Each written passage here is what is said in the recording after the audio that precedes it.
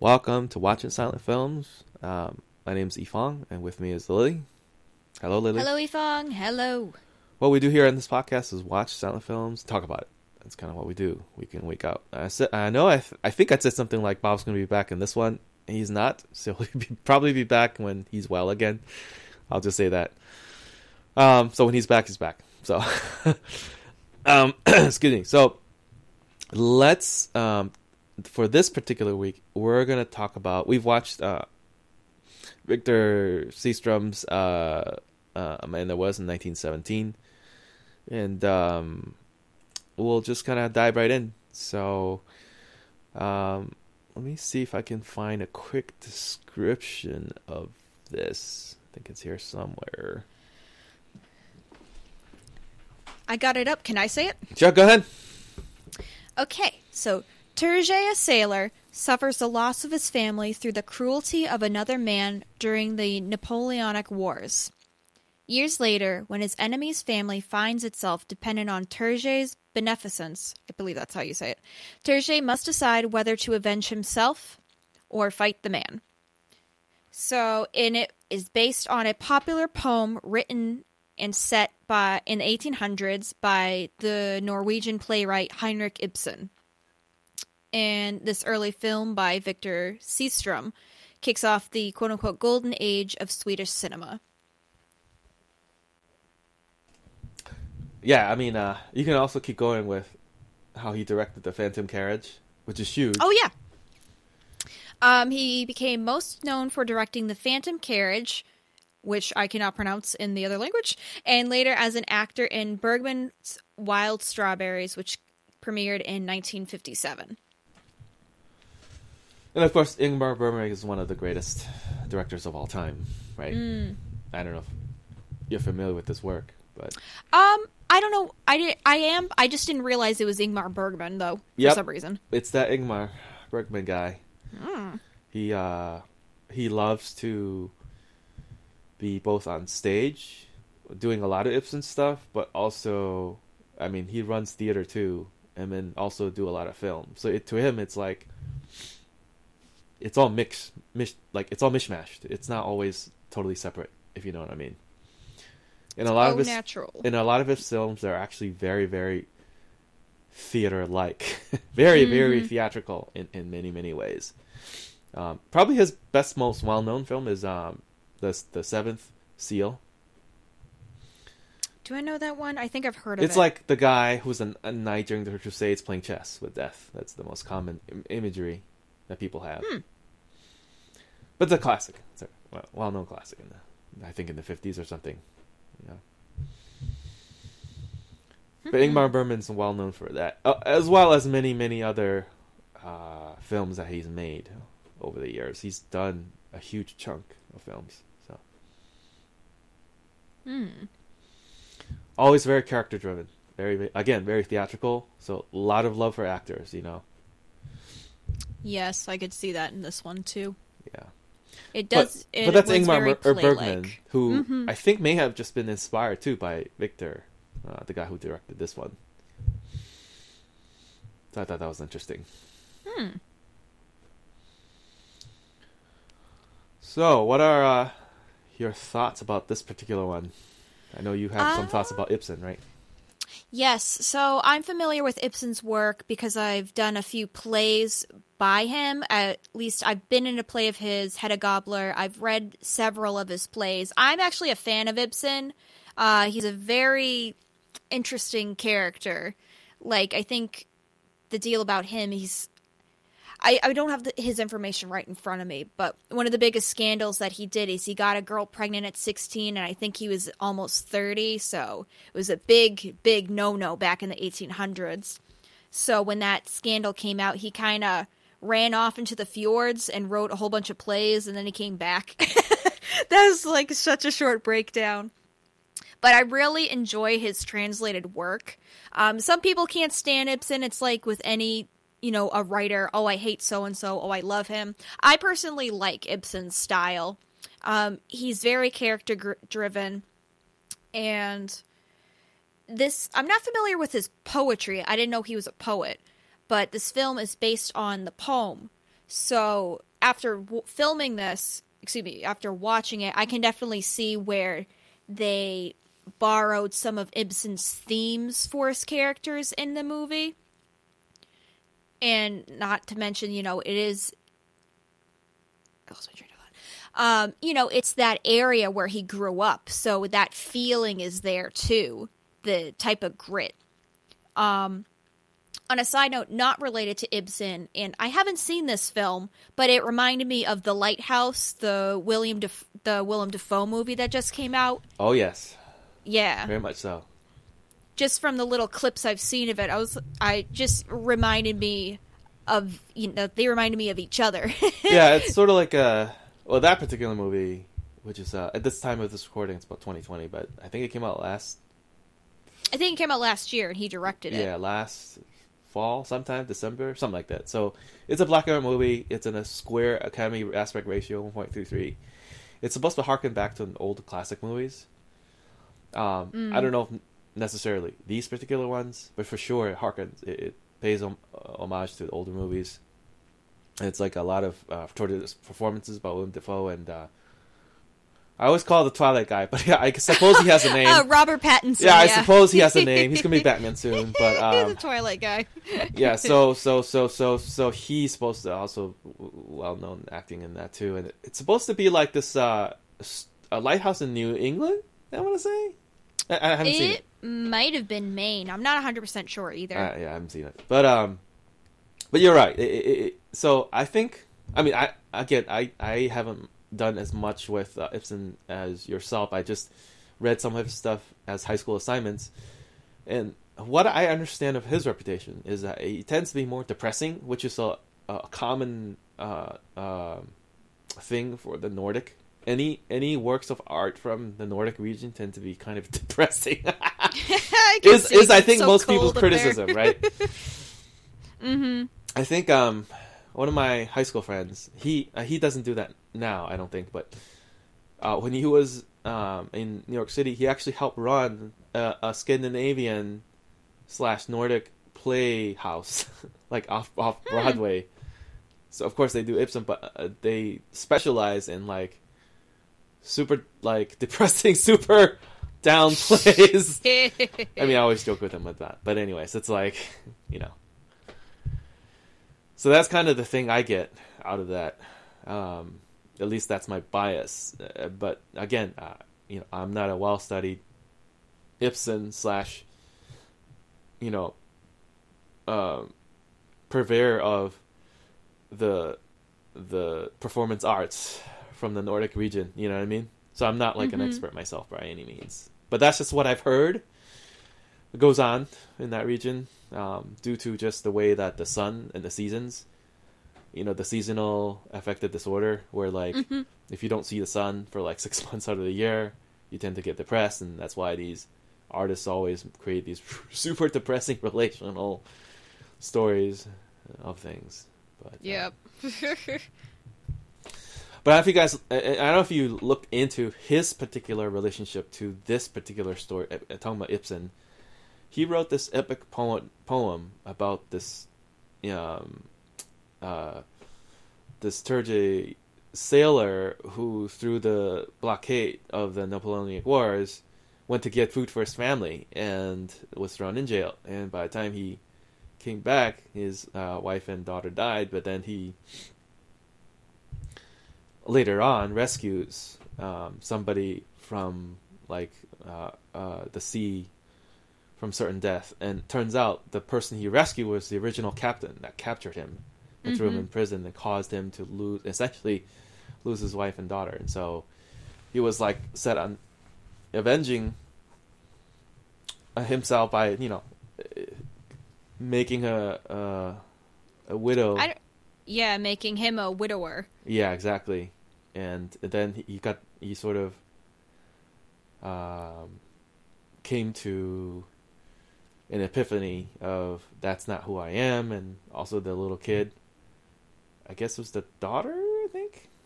That's what I was a little confused about, because I almost thought when he went to give the little girl a kiss, it was his family. Because I don't know, like, even though he had looked at the woman, coddling the little girl, I was just like, wait, is it actually his wife and daughter? And they didn't die. The guy just kind of No, it was the him. captain's wife and daughter. Yeah, but I was thinking goes, it was Terje's wife and daughter. Like, they didn't die. He just kidnapped them. I don't know. That was my thought then. Yeah, this actually brings up another point about just the way the film language is continuing to evolve, right?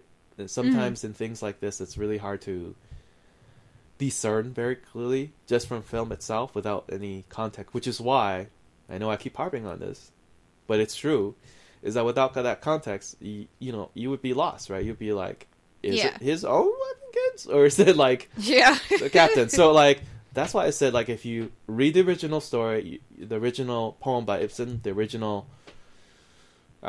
story, and also what was inspired, and just the context of how this film was get made, then you understand that that's not what it's about. It's about this person trying to potentially take revenge, but he didn't, and he let them go, and they kind of sail off into happy ending, and at the end, they even stopped by, like the whole family, wife and kids and whatever. They came back and said, "Hey, thanks for saving us." Later on, and he the story just ends with him going, "Oh yeah, that's cool." That's it. I just found it interesting that Ibsen himself, like you said, during that period of time, moved to the fjords and befriended this. This is the story behind the epic poem: is that he befriended this. They call it pilot, but like sailor, same idea. Like, he befriended this person who has a vast amount of stories about his time during the Napoleonic Wars. And so the rumor is that this is actually about him. Like, that person that you befriended, they became really good friends, actually. Later on, he would come and visit in time. So when he wrote this, he would complete the poem later on. He didn't write it like he had the idea for the poem. I don't think he completed it during his stay at the fjord. Then he moved back somewhere else. But the point is, so he got inspired by this person. It's almost like he's just writing things that he was saying, and then kind of distilling it into his own art too. That is very interesting indeed. Yeah, and I don't know if there's that specific detail that this other person who is like, he didn't lose his wife and daughter, I don't think, but he just had so many stories of his time during this actual real life event. Now, I don't think this movie was like a documentary. It was just a story that he created off of some of the stories that this sailor person told, right? Mm-hmm. So it wasn't like a true to life, but it's heavily inspired by it. And all his grandkids, even to this day, will be like, yeah, that one time Ibsen was BFFs with our granddad, father. They did this, and it was like, yeah, heavily inspired. And they always claim their families claim to fame with Ibsen, So it's like legend. It continues to be passed down even to this day, right? Apparently so.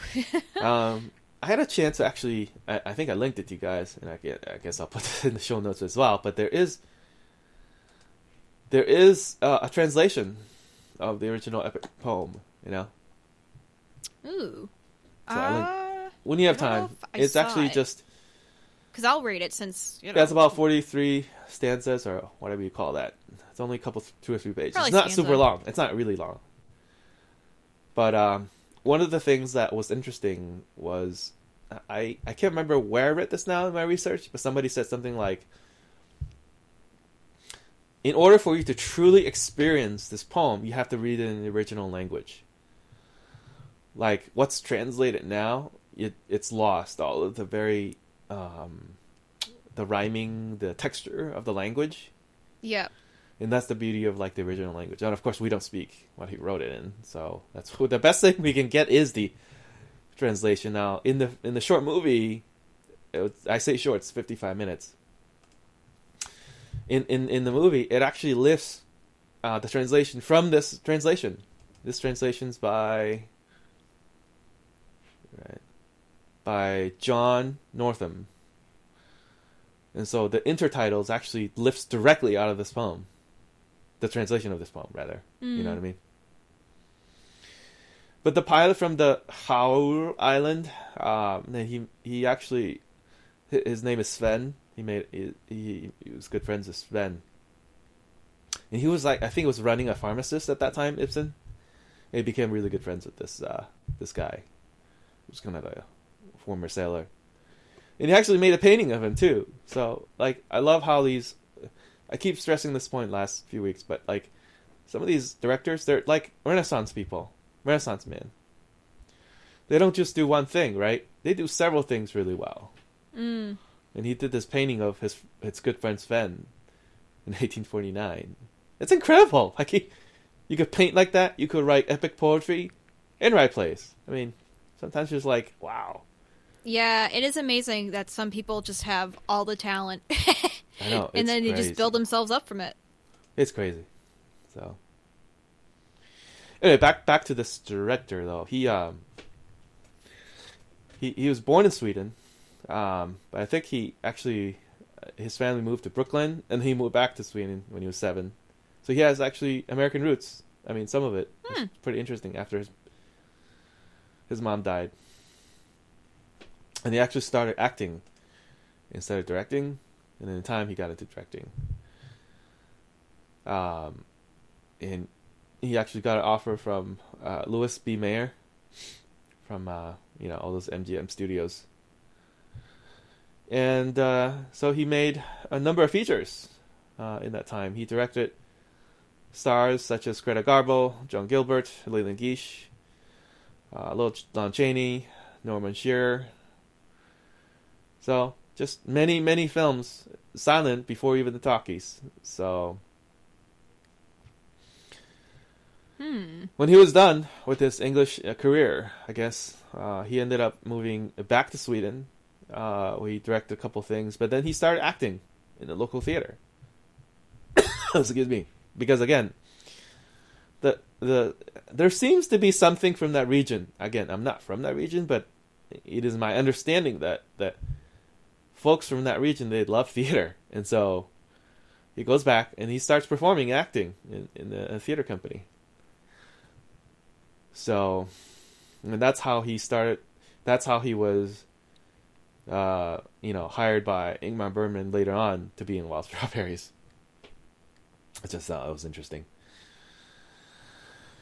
So that's the career of the director, and then, what do you think of the short itself? The not just the story, but sort of the film itself. Was it effective? Was it hard to watch without context, or? I didn't think it was that difficult without much context. The only part was just the child. I thought it was very straightforward. Well, I might be wrong, because it just seems all of a sudden, he's in the boat, and then the guys come and just, upheave his life, and then they take him hostage. But as it says, he's kind of captured during the Napoleonic War, so of course they're going to take prisoners. So, I mean, you kind of have to work it down and figure it out yourself. I guess that's the only other part that seemed a bit confusing. Because once the war is over, then they're all free. Because they're no longer prisoners of war. I like this movie. It's a little different, but you get to see another world because of it, because it is filmed in another country. So, despite all the technology being the same, really our stories are the same too, no matter where we come from. Absolutely agree. I mean, it's sometimes like, I don't know if you've heard the saying, I don't know who said this, but the more specific sometimes it is, the more universal it becomes, or something. And so Ibsen, even though he created this story that was so specific, and then this director took it upon himself to even make it even more, I think, personal for the way that he adapted this, that some of the themes became more universal. But I actually found this film, both the poem and the movie, to be actually very similar to Dante's Inferno that we watched a few podcasts ago. Because that was also an adaptation of an epic poem. right? Right, that is right.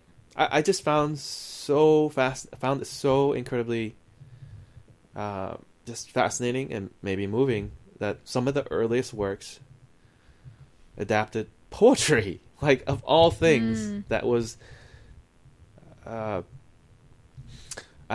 forgot what the context of, but I remember in high school the English teacher said that it's the way that language. There's several types of language, right?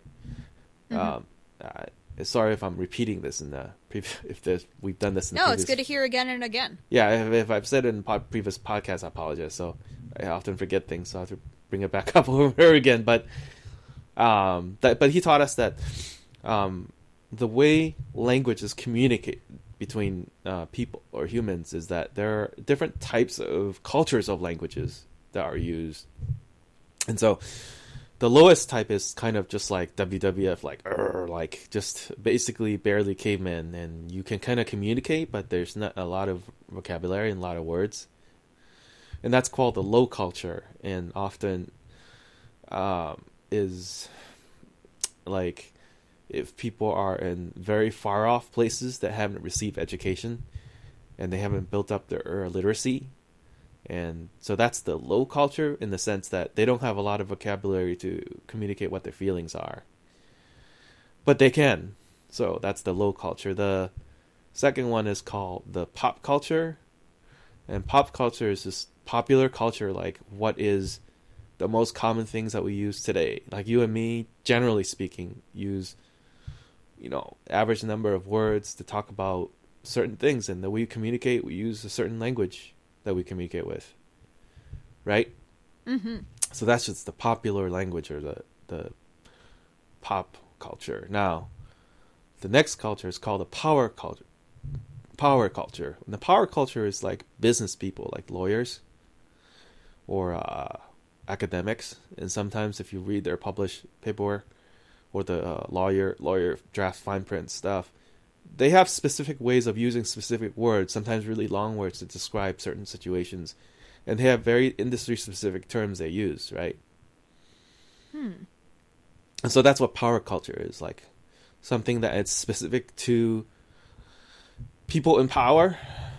I mean, you hear that with politics too, right? Like when politicians are trying to be like, don't worry about the coronavirus. It's just we've seen this before and it's under control. Like, and these like words like control, words like assurances that everything will be fine. Like these languages are used by people in power to communicate things, right? And so that's like the power culture. That's another step above popular culture, which is what most people live in. Most people don't often use power. Sometimes they'll go into power culture, but more often than not, people are in pop culture status.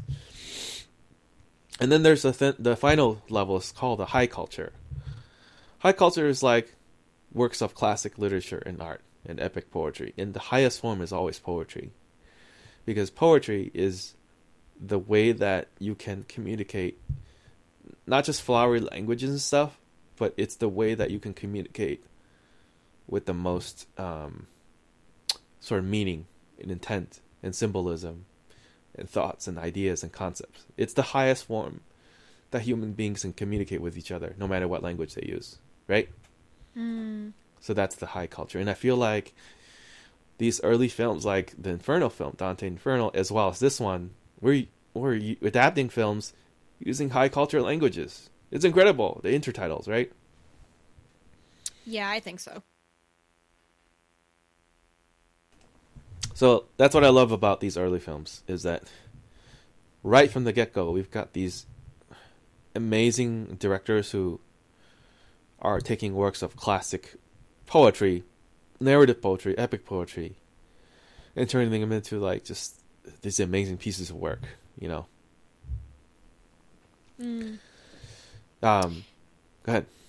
I was going to say, it doesn't seem like, well, unless you really delve into a script to see their inspiration, it seems as if people aren't adapting so many. I mean, well, there's tons of films now that are adapted off of books, like a big chunk of them are. But poetry, not so much. Just, or even like song lyrics, taking something that someone else wrote, a brief 2-minute thing, and turning it into an entire story. That's something we don't seem to find very often.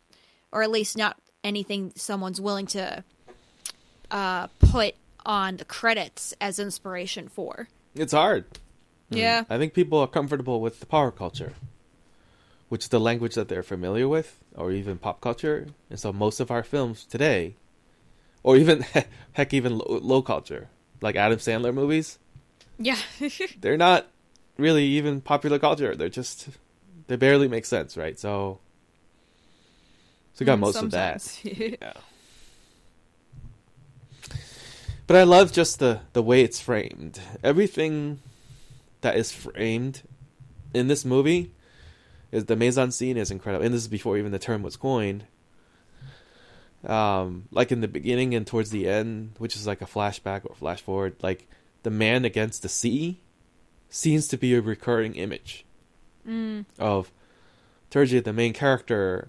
Like, while the poetry does it justice, it evokes some imagery if you read the original work from Ibsen, but then like to show that on film as a narrative, and Victor does it so amazingly with just like putting a lone figure, and like I think there was even one scene where Turgid was like shaking his fist against the sea.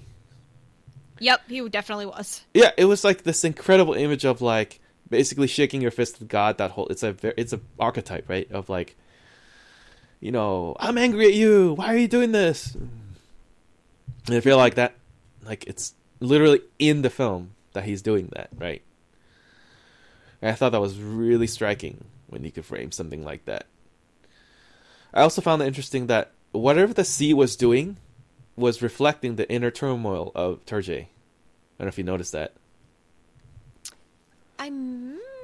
So if it's calm, I think I might have. He's calm. Noticed it. Yeah. But if the sea is violent, that's what he's feeling. He is just being tossed and fro, and it just, especially towards the end with the wife and kids and stuff of the captain. The whole like it was like a storm almost, Yeah. So I thought that was really well done. That the nature itself reflects kind of the inner life of Turgid. And when he was being chased by I want to say the British soldier, the frigate, and it was when Turgid went to get food for the wife and kids, and he came back with bounty, and the soldiers from Blackgate was chasing him. That whole editing sequence was pretty. I mean, it's melodramatic, granted, but was just really well done for a movie in 1917, right?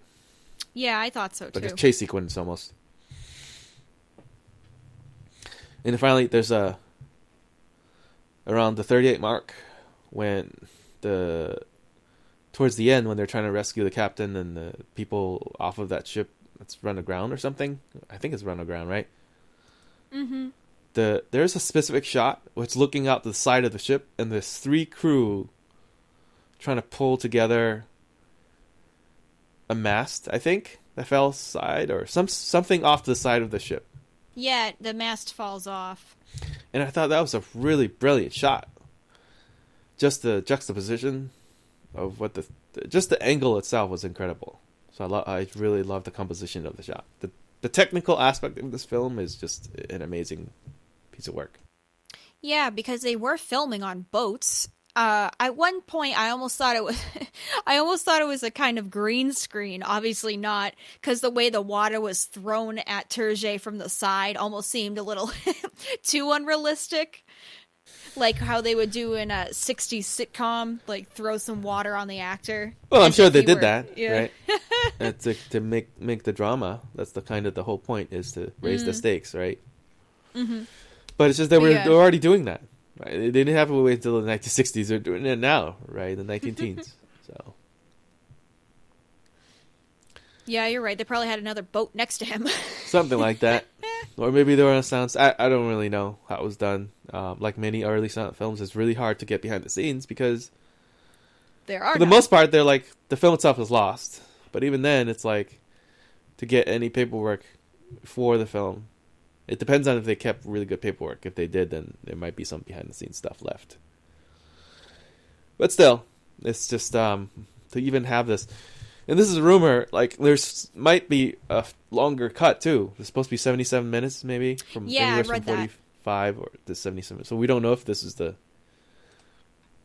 all the complete footage, you know? Unfortunately, that's the nature of silent films. Probably for 1920s. A big chunk of them, you know, didn't survive as a whole. It would just be, like, bits and pieces of it, I think. So, we don't know for sure.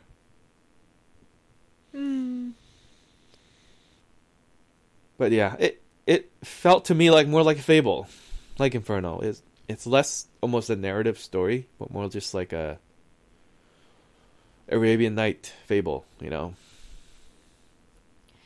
Except in Norway, but yeah. Same idea, yeah. Yeah. All right, any other parting thoughts? I don't know. I can't think of anything else for this particular film, but it's a good one. Maybe if someone can compose some better music for it, it'd be even more epic, but Oh, yes. it's definitely worth another watch. Yeah, with better music. I did find a copy with some music. It wasn't great, but it was better than no music. Mm-hmm. All right, folks. With that, we're gonna wrap up today's podcast. We'll be back again next week, talking about Alski Boucher's filmography. I think Woohoo! maybe all of it. Not all of it all next week, but just over the next few weeks. So let's go forward with that. Thank you, Lily, and thank you, listeners. You can find more of our stuff at watchingsilentfilms.wordpress.com. That's watchingsilentfilmsplural.wordpress.com. You can also email us with your comments, suggestions, thoughts at watchingsilentfilms@gmail.com. And again, please always leave us a rating or a review, ideally on Apple Podcasts or any of the platforms that you use to find us. And thank you again, Lily. Thanks, listeners, and we'll see you again next week. Thank you all. Goodbye.